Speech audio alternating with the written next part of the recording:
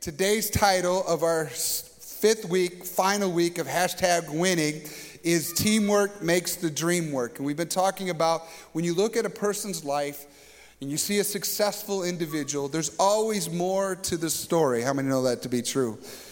And like an iceberg in which you only see the 10% of the iceberg above the water and 90% of its volume is underneath the water, there is more to a person's story. And if you're going to find success or winning in your life, both as a Christian, in general, with your relationships, and the business or the career that you're in, and the friendships and the communities around you, then you're going to have to pay attention to the below the surface type stuff. And we've had a lot of fun this series. We've had different people we've highlighted, and Dr. Lori and her story, and last week, Blake, our MMA champion that attends Emmanuel, and I heard he won and in his boxing match, TKO, this week in Duluth. So,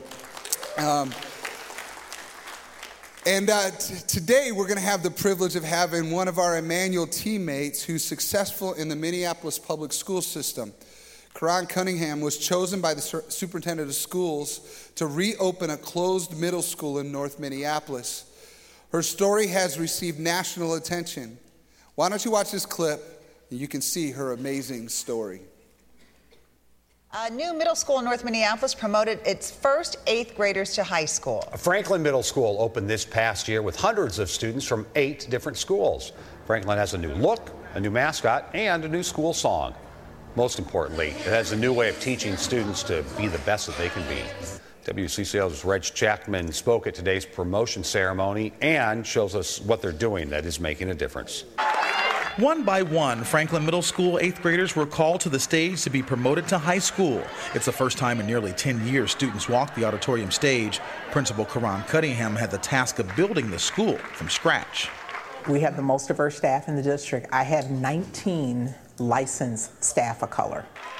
Cunningham handpicked her staff, a staff she calls the best she's had as a principal. I wanted to make sure that I hired staff that really were committed to the work and would be committed to our students, but also would understand that it was going to be a challenge. Franklin sits in a part of North Minneapolis plagued with crime. 96% of students qualify for free or reduced lunch, but students' test scores are amongst the best in the district. Students also had an opportunity to identify the type of classes that they wanted to take. And with that, I gave them the framework of us being a STEAM school. Franklin students can now focus on science, technology, engineering, arts, and math courses, something parents say has made a difference for their children. It's just amazing to see her, transition into such a beautiful young lady, and she made honor roll. Aquila Williams says teachers and staff at Franklin have made it possible for her daughter Jakia to focus on her future.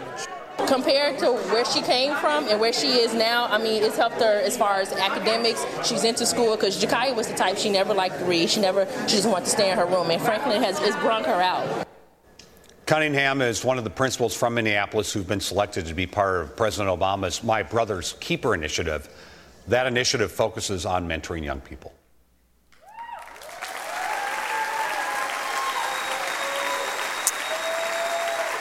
Yeah. So we have the esteemed Karan Cunningham here, and she gets to attend and worship each week. But now we got her on the platform, and it's been quite a year for you. National attention, the news media, and then you guys went to the White House, I heard. Back in June, yes. You went back to the White House. So listen up, Emmanuel has been in the White House. Hello, we've been in. Woo! What a year, and the accolades are coming in because there's been success in the lives of students as schools rebirthed. It had gone away, it had been closed, and the superintendent and the leadership of the district said, we need a good leader to go in there and kind of reimagine it and rebirth it. So you went in a couple of years ago before everything happened, jumped in. Talk a little bit about what that experience was like, jumping back in before we saw what we just saw on the screen. Well, at first I was already at another middle school in Minneapolis, and I was really starting to see a difference that we were making in just reframing that school, and started to get the buy-in with the staff. I started adding my team. And then when I was asked 3 years ago to leave that school and then open Franklin, I was not on board. You weren't. No. And I had gotten comfortable, on my old assignment. And so I was asked twice, and I said, no, thank you. And then the third time, then I figured, okay, well, maybe I need to do this. And so finally agreed to take on that assignment. Wow. So you kind of had a wrestling match with God over that one, huh? Oh, yeah. You were praying for me a lot. I was praying. I remember you asked me to, so I took it serious. Now, you jumped back in, but you couldn't do it by yourself. So you had to go into a process of hiring people and putting the team together. And, the title of today's talk is Teamwork Makes the Dream Work. You had to put that team together before you ever could accomplish the dreams. What was that like for you? Well, it was a lot of long hours in the night. I conducted 360 interviews. Wow. To basically hire my team.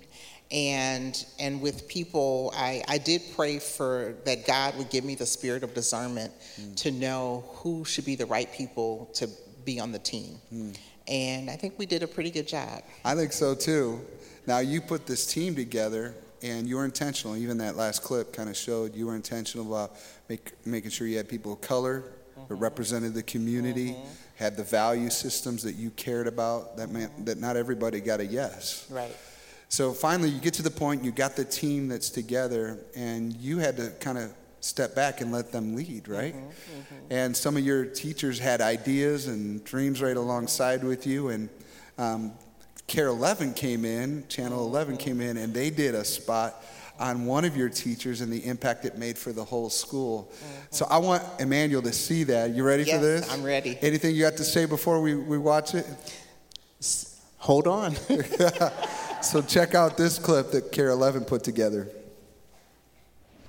Janice and Abby, you guys can come up. If you are craving some North Minneapolis positivity, our first chapter that we read, you have landed. Good job. In the right classroom. That was good, you guys. Let's give him another round of applause. He is one of the most positive people I have ever met. You just tied everything together perfectly. Michael Bratch is to his students. So good job, you guys. What that battery is under the hood of your car. You are. Mr. B has jump-started his students learning English as their second language. Excellent job, you guys. To some of the most improved reading scores in the city's public schools. Hey, that was amazing how you guys worked together today. When you have the belief in yourself, then you're able to succeed. The same thinking. You're able to succeed every time. Responsible for this. we will shoot for the stars with the Franklin Rockets You'll hear more of that song. as a team. But first, you need to see this. Franklin Middle School as it's looked for the better part of a decade, shuttered and given up for dead. Good morning, ladies. Till a new principal was tasked last fall with Franklin's revival. I wanted it to be a fresh start. I also wanted the students to have a voice in it. It's always early to class. Which brings us back You know we're the greatest. to the song. We're taking off like rockets. There is no school song. This is our chance. Franklin Rockets, you know we the best. Planning began last fall for the song and video just completed.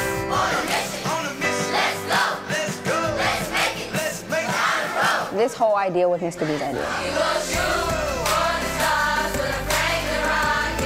Mr. B's idea intersected with another of his creations. Future Boys and Girls Club. It's written on their shirts. It was handwritten to begin with. Like the scratch pad with the lyrics club members helped create. We're taking off like rockets. I really never sang in front of people before. Me either. Was nervous, and then he was like, you have to boost up that confidence in order to make it out there and be heard. And he always like everything perfect. Literally perfect. Perfect conduct, Basically. perfect grades. Well, I don't ever expect anyone to be perfect, but I do expect excellence. Expects it. Thank you. Even at a school Turkey or ham? where 96% of students qualify for free and reduced lunch. Our expectations here is your family's income level does not dictate your achievement level. The principal reason How you doing? the second-year teacher with the MBA is here, I love it. pledging to run his classroom with CEO professionalism. He's a principal's dream come true. When I say professional, we get down to business. No, we serving for greatness. 'cause you know we the greatest. The performers only recently saw it. Our face expressions was priceless. Say we on the top. Much like that. Come on in. And it's about to get First 2 rows. even better. World premiere. Franklin, We are going for liftoff. meet your song. A school resurrected. Its students fueled by their teachers' passion.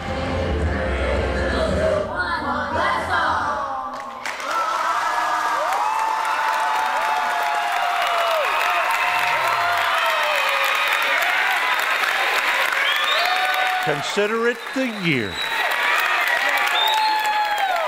Franklin rediscovered electricity. Boyd Hooper, Carol 11 News. Thank you for everything. Minneapolis. Really, honestly, what an amazing job. The power of an amazing, inspiring teacher. Mr. B, though, he had an ace in the hole. He worked in the music industry before becoming a teacher and enlisted several friends to help with the production of the Franklin School song. And get this, Principal Karan Cunningham will be at the White House next month and plans to present a DVD of the Franklin School song to President Obama. Woo! Come on. What a story. And Mr. B is here today. Mr. B, would you stand up? Give it up for Mr. B.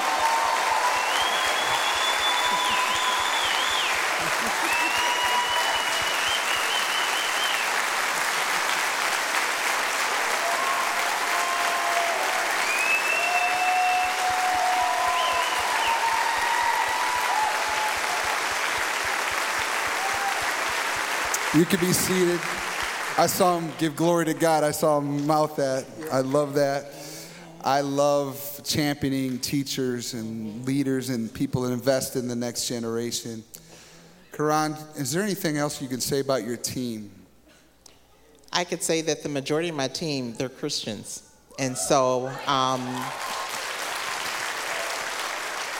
we have teams that are praying in the school at least twice a week. And so they're praying for me as their leader and for their colleagues. So I give God the glory for that. And I honestly can say, and I tell my staff all the time, I say, I love you all. I love my team. She loves her team.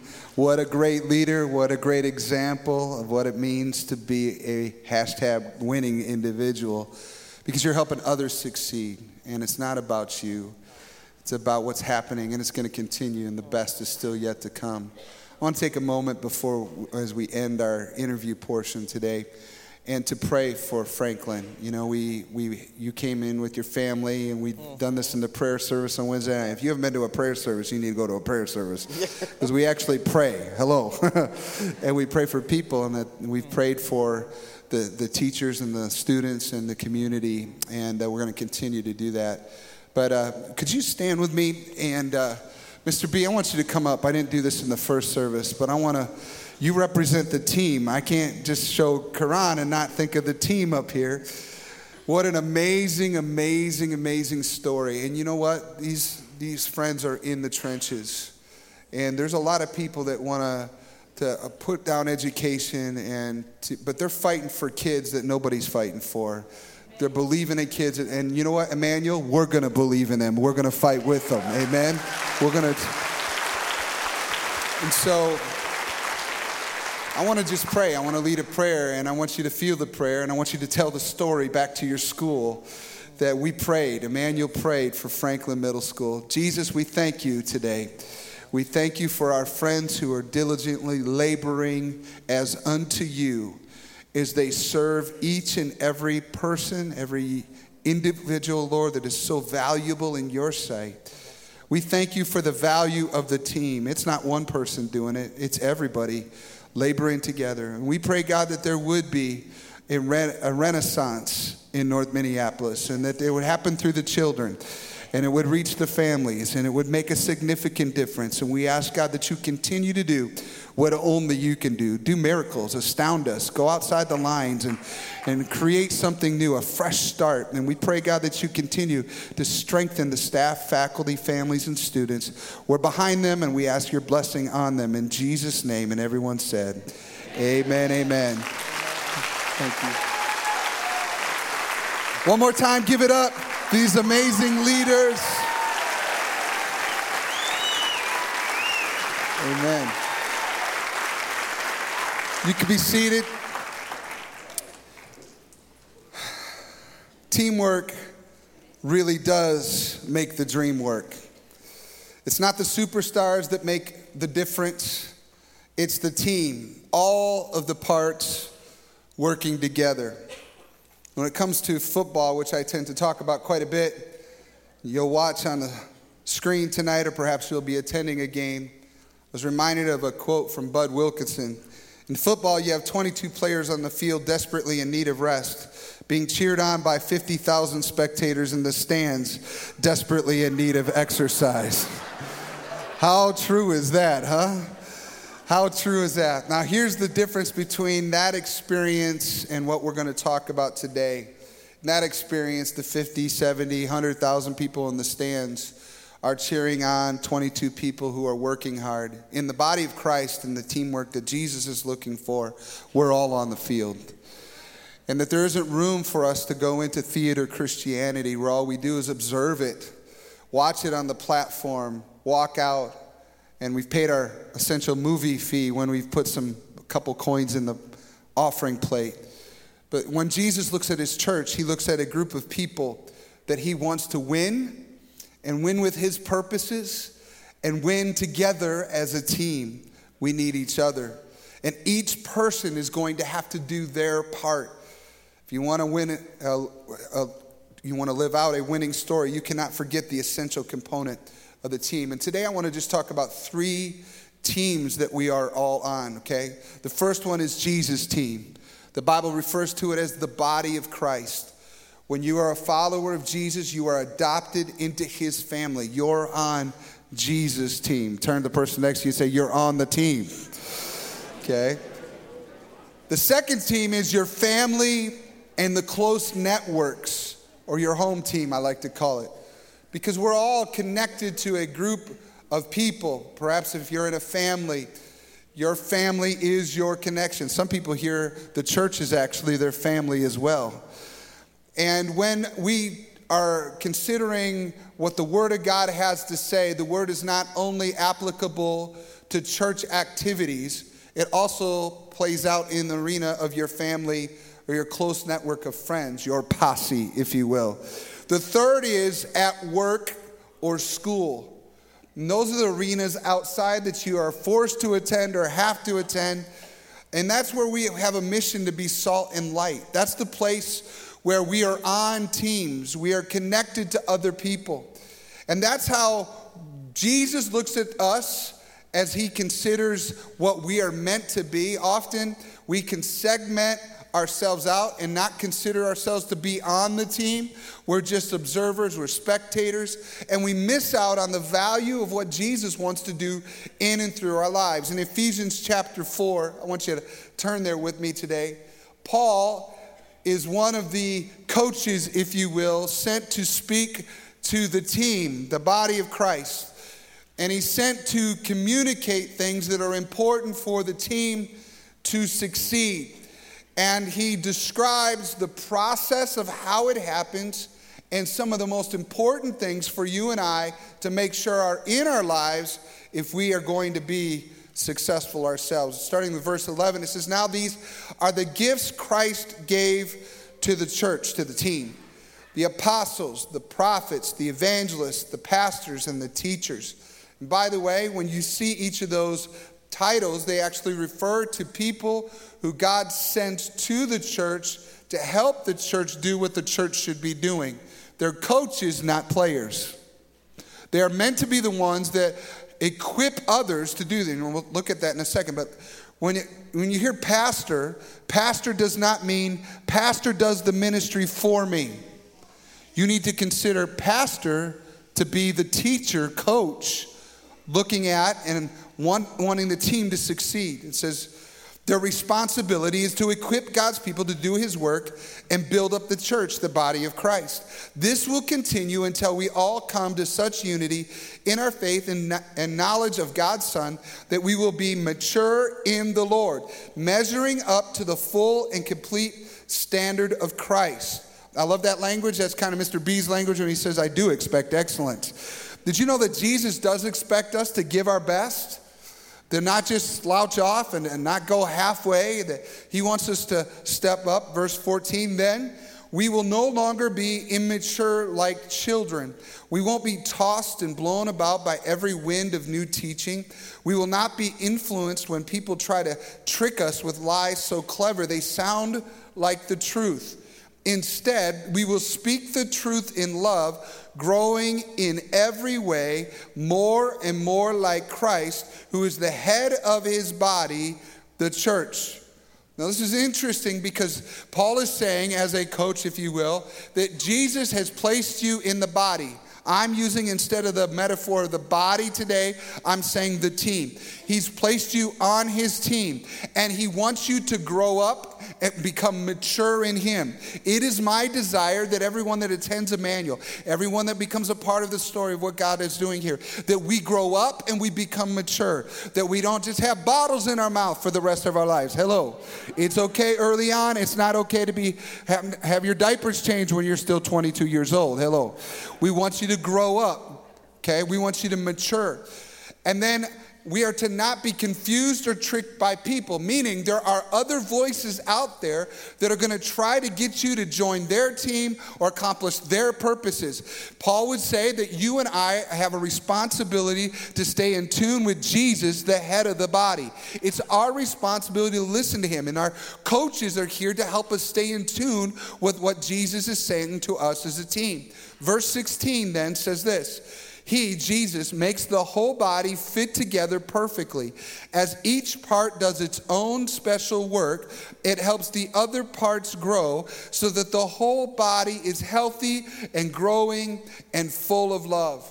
I love this language because, and it's referenced in other places in Romans and in 1 Corinthians 12, and the reference is that each part has a purpose, okay? And we're not all the same. You and I are different, but we all fit in the body. And it's essential that all the parts are functioning together if the whole team or the whole body is to succeed. You and I need each other to step up and be who God has designed us to be, or each of us suffer. Okay? We need each other. In fact, turn to the person next to you and say, I really need you. I really, really need you. See, together, everything is possible. Growth happens in the context of connection to other team members. It happens, that's where it happens. Each part ministering to the other parts. Each team member working together. I'm confronting a fallacy of modern American Christianity when I'm talking about this. Because modern American Christianity has this mindset that what we do as the team, as a body, is we go to a service, we go through the motions, we worship and we pray, we observe the pastor perform on the field, then we leave, and then that's Christianity. Friends, that's not Christianity. What you are in right now is the locker room. And when I'm in here talking to you, I'm talking about what's going to happen when you leave the locker room and it's time to step out on the field and be the church.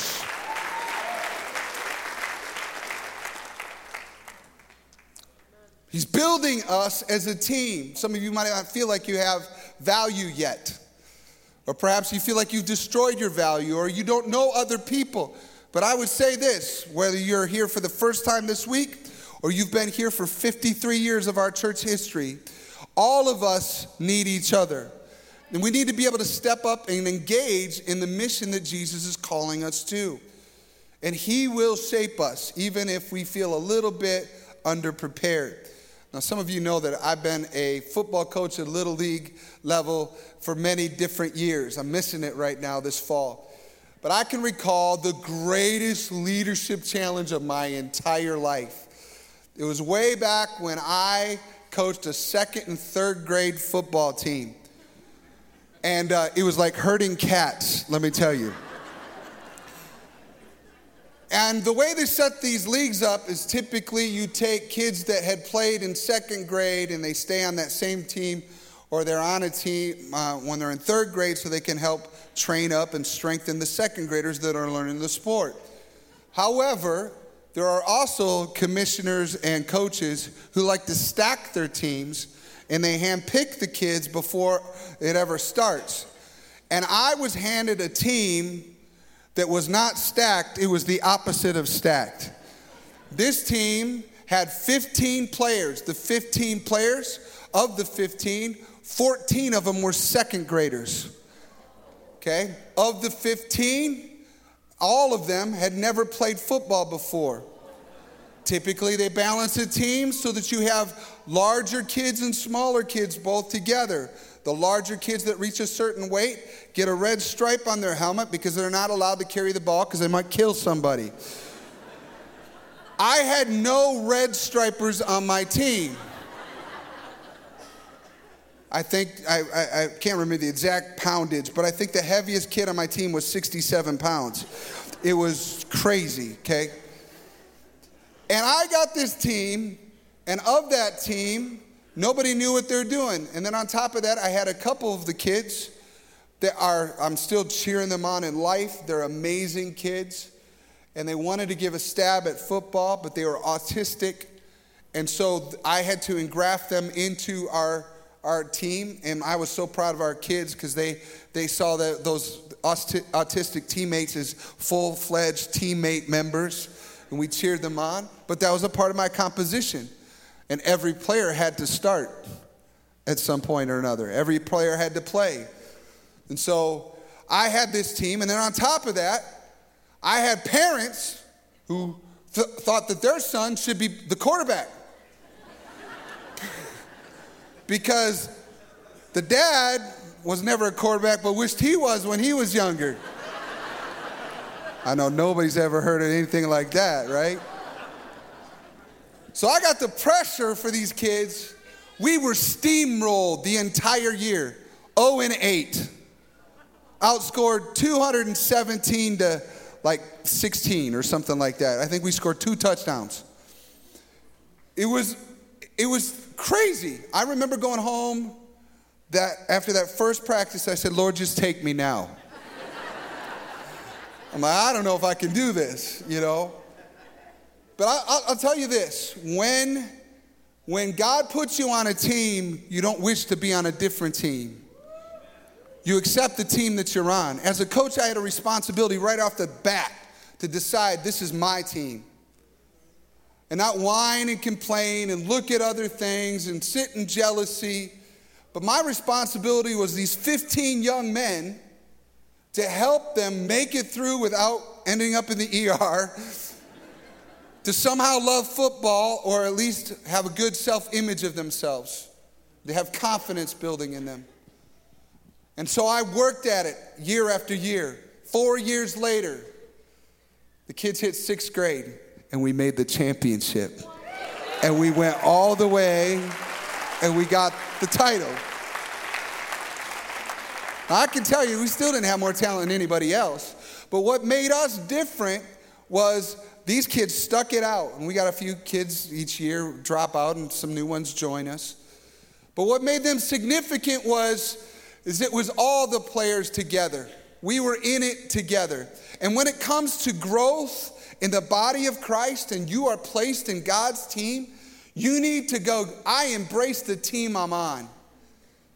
And I talked about the 3 teams earlier. You need to first embrace the team that you're in here at Emmanuel. But you also need to embrace the family that you're in and not push them out. You need to embrace the place where you work or you go to school or the place that you have to work, be around others. And instead of whining and complaining, why don't you embrace the team you're on? Suck it up and say, I'm on the team. I'm on the team. Turn to the person next to you and say, suck it up. Bet you never heard that in church before, right?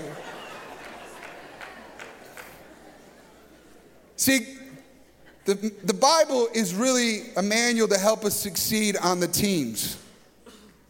It's set up to help us consider how to be connected to the mission of God here in the church, how to be a good family member. Perhaps you weren't trained in how to be a father or a husband or a wife or even just to be an individual in relationships. The Bible, if you look at it, it's over and over and over again telling you how to be a good teammate, how to be good on the team. And it really starts with the heart of God. You see, God is into team. His language is we. In Genesis chapter 1, verse 26, it says, then God said, let us make human beings, or let us make man in our image to be like us. I don't want to go into Trinitarian theology here at the moment, but God thought in terms of we right off the bat. And then he chose to partner with people like Abraham.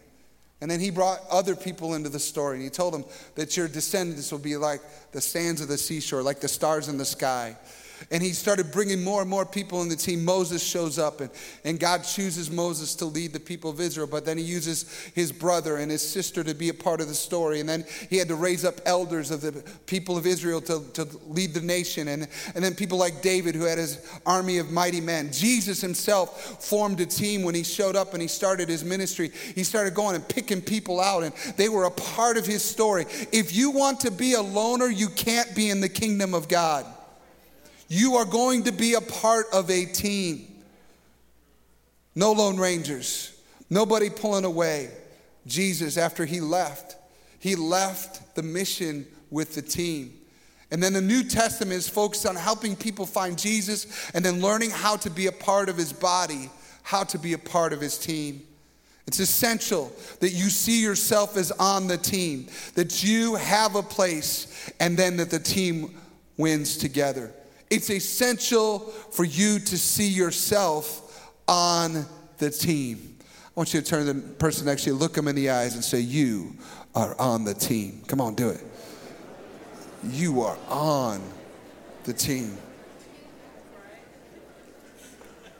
1 Corinthians 12 says, there are different kinds of spiritual gifts, but the same Spirit is the source of them all. There are different kinds of service, but we serve the same Lord. God works in different ways, but it is the same God who does the work in all of us.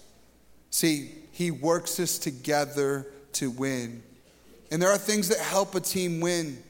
Things like pulling for each other and not being selfish about it, but championing other people. In the New Testament church, there were kind of camps of people that followed Paul, and people follow this guy named Apollos, and people, they got, which one's better? My church is better than your church kind of thing.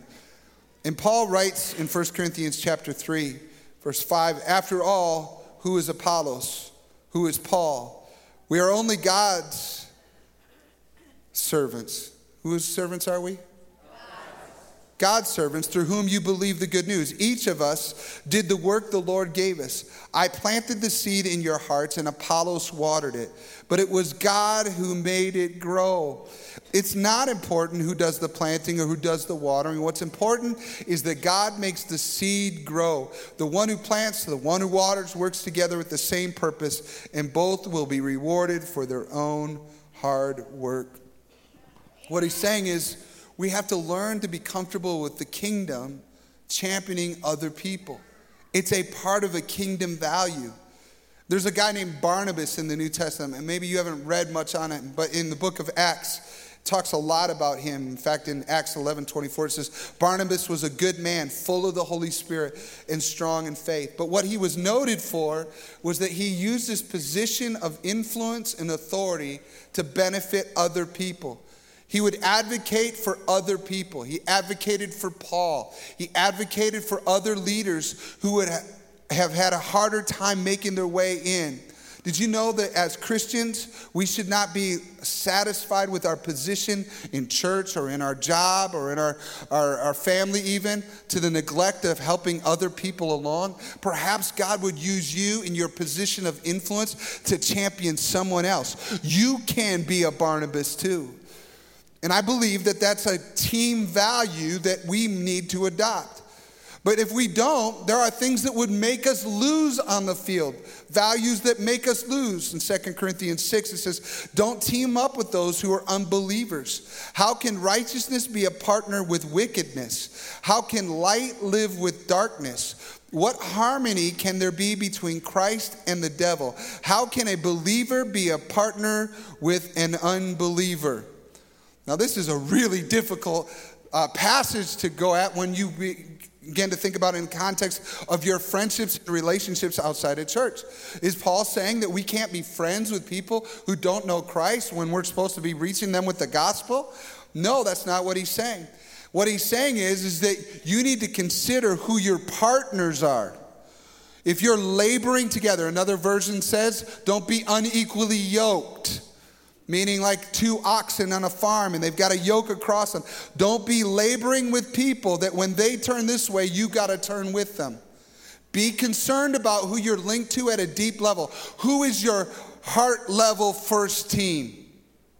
Who is your heart level first team? Christians are to recognize who their team is. And Jesus' principle was that his purpose was to bring light into darkness, not to be partners with the world and have our light dimmed. Friends, in our relationships around us, a bedrock principle is your first team is Jesus' team. Your first team, even over family, is Jesus. Okay? Now, I'm not going to take that out of balance and say that the church is more important than family, but I think we've flipped it the other way around in our modern day culture, and family has become God. And we don't go to church, and then we're raising kids who haven't gone to church because everything else was more important, and then when they grow up, they don't have faith themselves. You need to remember that your first level, heart level team is Jesus' team. Can I get an amen?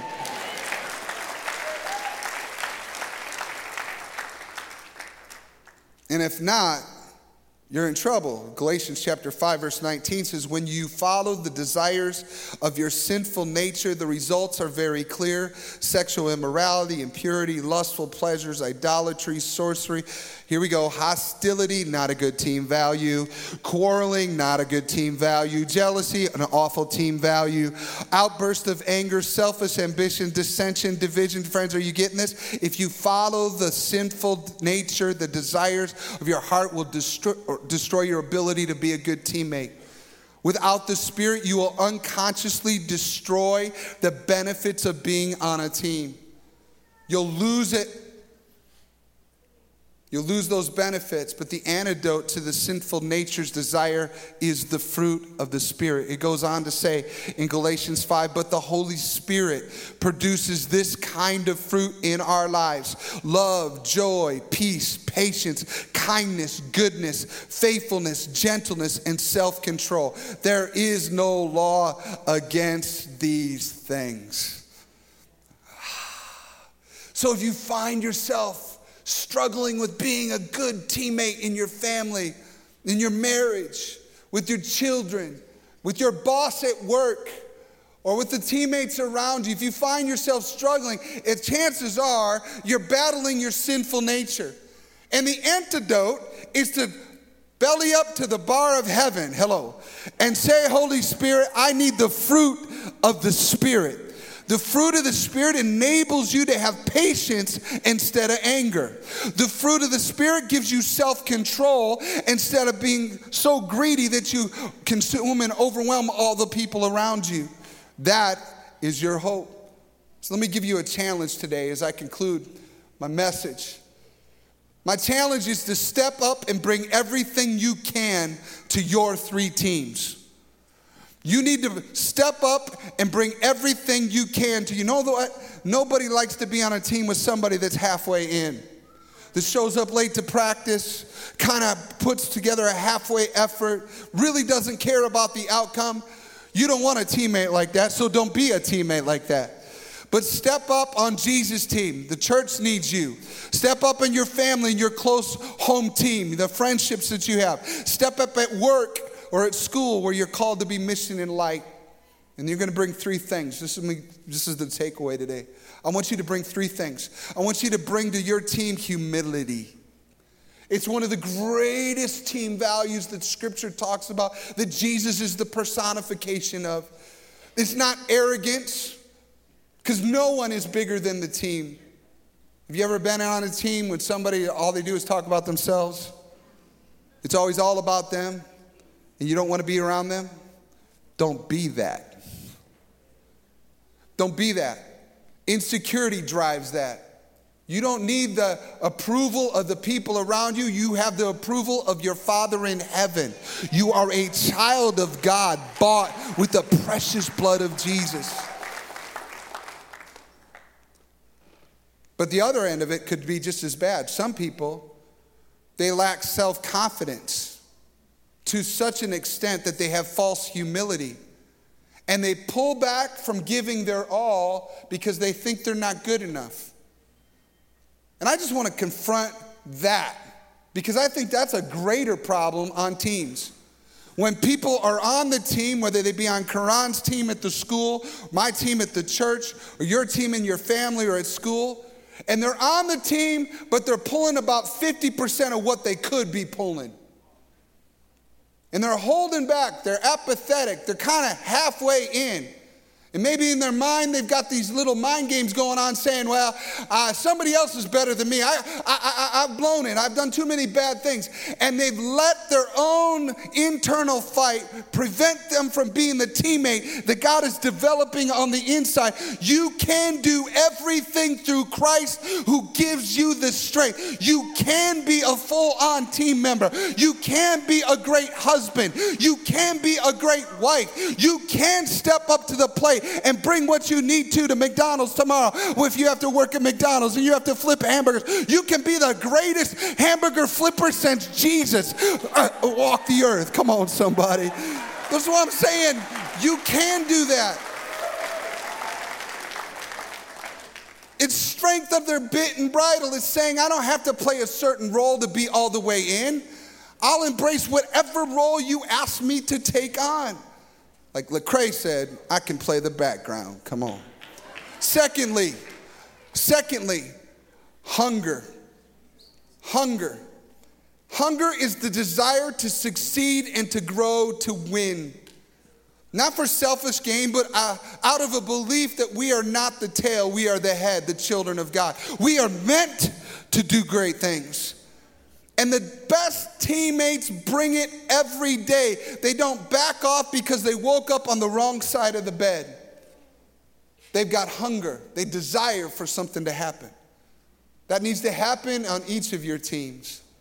Maybe you need to re-engage and show excitement about your family. Perhaps you need to be appreciative that you have a job. Somehow, students need to remember that they're called to be salt and light at their local middle and high schools. Come on, somebody. And instead of whining and complaining and somehow not being hungry and just going through the motions, why don't we step up and do what Mr. B said, show some excellence. And go, we can do more. And let me just speak to the church. In the church, we are in need of a church that hungers for Jesus' mission and becomes more excited about that in everyday life. See, every church starts as a church plant. Every church starts as a church plant. A group of people go gather together and they decide, I want to reach a group of people that nobody else is reaching. And as they get together, they are desperate for people. So everybody gets a job. You get people that sign up and they're a part of the church plant and they're on the worship team, but they can't sing yet. You know what I'm talking about? You got people that you're not even sure if they know where Genesis is in the Bible that are teaching Sunday school class because they're ready to go step up or whatever. In the church plant situation, everybody gets involved because everyone is needed. But as a church grows and goes by the decades as Emmanuel has, we reach different stages where other people do the ministry, play on the field for us. We get satisfied with a worship team on a platform, or somebody else that hands out the bulletins at the doors, or somebody else that serves coffee or works with the children and pours their life into our kids ministry, our youth ministry, or works with recovery ministry, or works with whatever ministries we've got in our Hispanic ministry going on. And we can sit back and we can let the paid staff do whatever they want to do, and we feel satisfied when we go home. Somehow our conscience is clear. We did our church time, so we go back and do our other time. But when you look at the Bible, there's no such thing as paid staff in here. There's no such thing as a great service in here and a sound system and lights.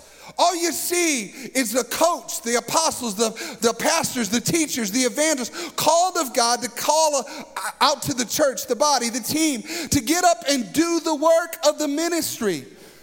There has to be some form of hunger to desire to be engaged in what God is doing. This is why we're doing the Connect Group thing. I want to get you connected to other believers outside of the sanctuary. Get out of the locker room and start connecting with people. See yourself as a part of the mission of God. You matter to more than just me. We don't just count big numbers at a church and say, well, we had such and such a number of people. That was successful. You know when we are successful? When I know every person in the church is connected to the body of Christ, receiving the nurturing power from the head, who is our head coach, Jesus Christ. I'm about to preach up on you now. Friends, you and I have sat back in theater religion far too long, satisfied with somebody else out on the field getting exhausted while we need the exercise sitting up in the stands. Step up and bring everything you can to your three teams. Finally, the front of the jersey awareness. You need to bring the front of the jersey awareness. I have with me a Teddy Bridgewater jersey. Okay. Just provoking today. In sports, they measure who sells the most jerseys, the Teddy Bridgewater jersey, the different athletes that are out there. And a lot of athletes, you don't want the athlete that only cares about the back of the jersey. It's not about the one individual. You want the teammate who thinks about the whole team. And on the front of the jersey is the team name, okay? I don't know who you're pulling for tonight if you are. Some of you are neutral. Some of you are going to hang out with the snacks in the kitchen the whole time. Tell the truth. Shame the devil. The Vikings may or may not win tonight. You see, it's getting real up in here. Maple Grove, somebody just said that they will not. In the Old Testament, they stoned the prophet whose prophecies did not come true. So we'll see what happens. Here's what I want. I want you and I to become aware of the rest of our team. Start noticing your family. How they doing? Are you bringing to your family what you need to be bringing?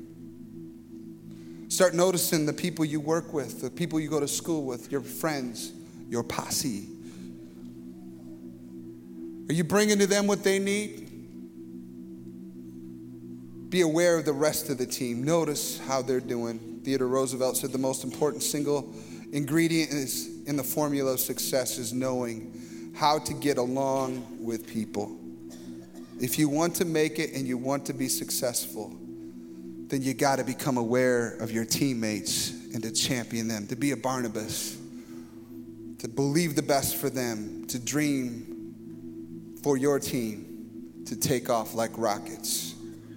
For your church team, for your home team, and for your work or your school team. Would you stand with me today?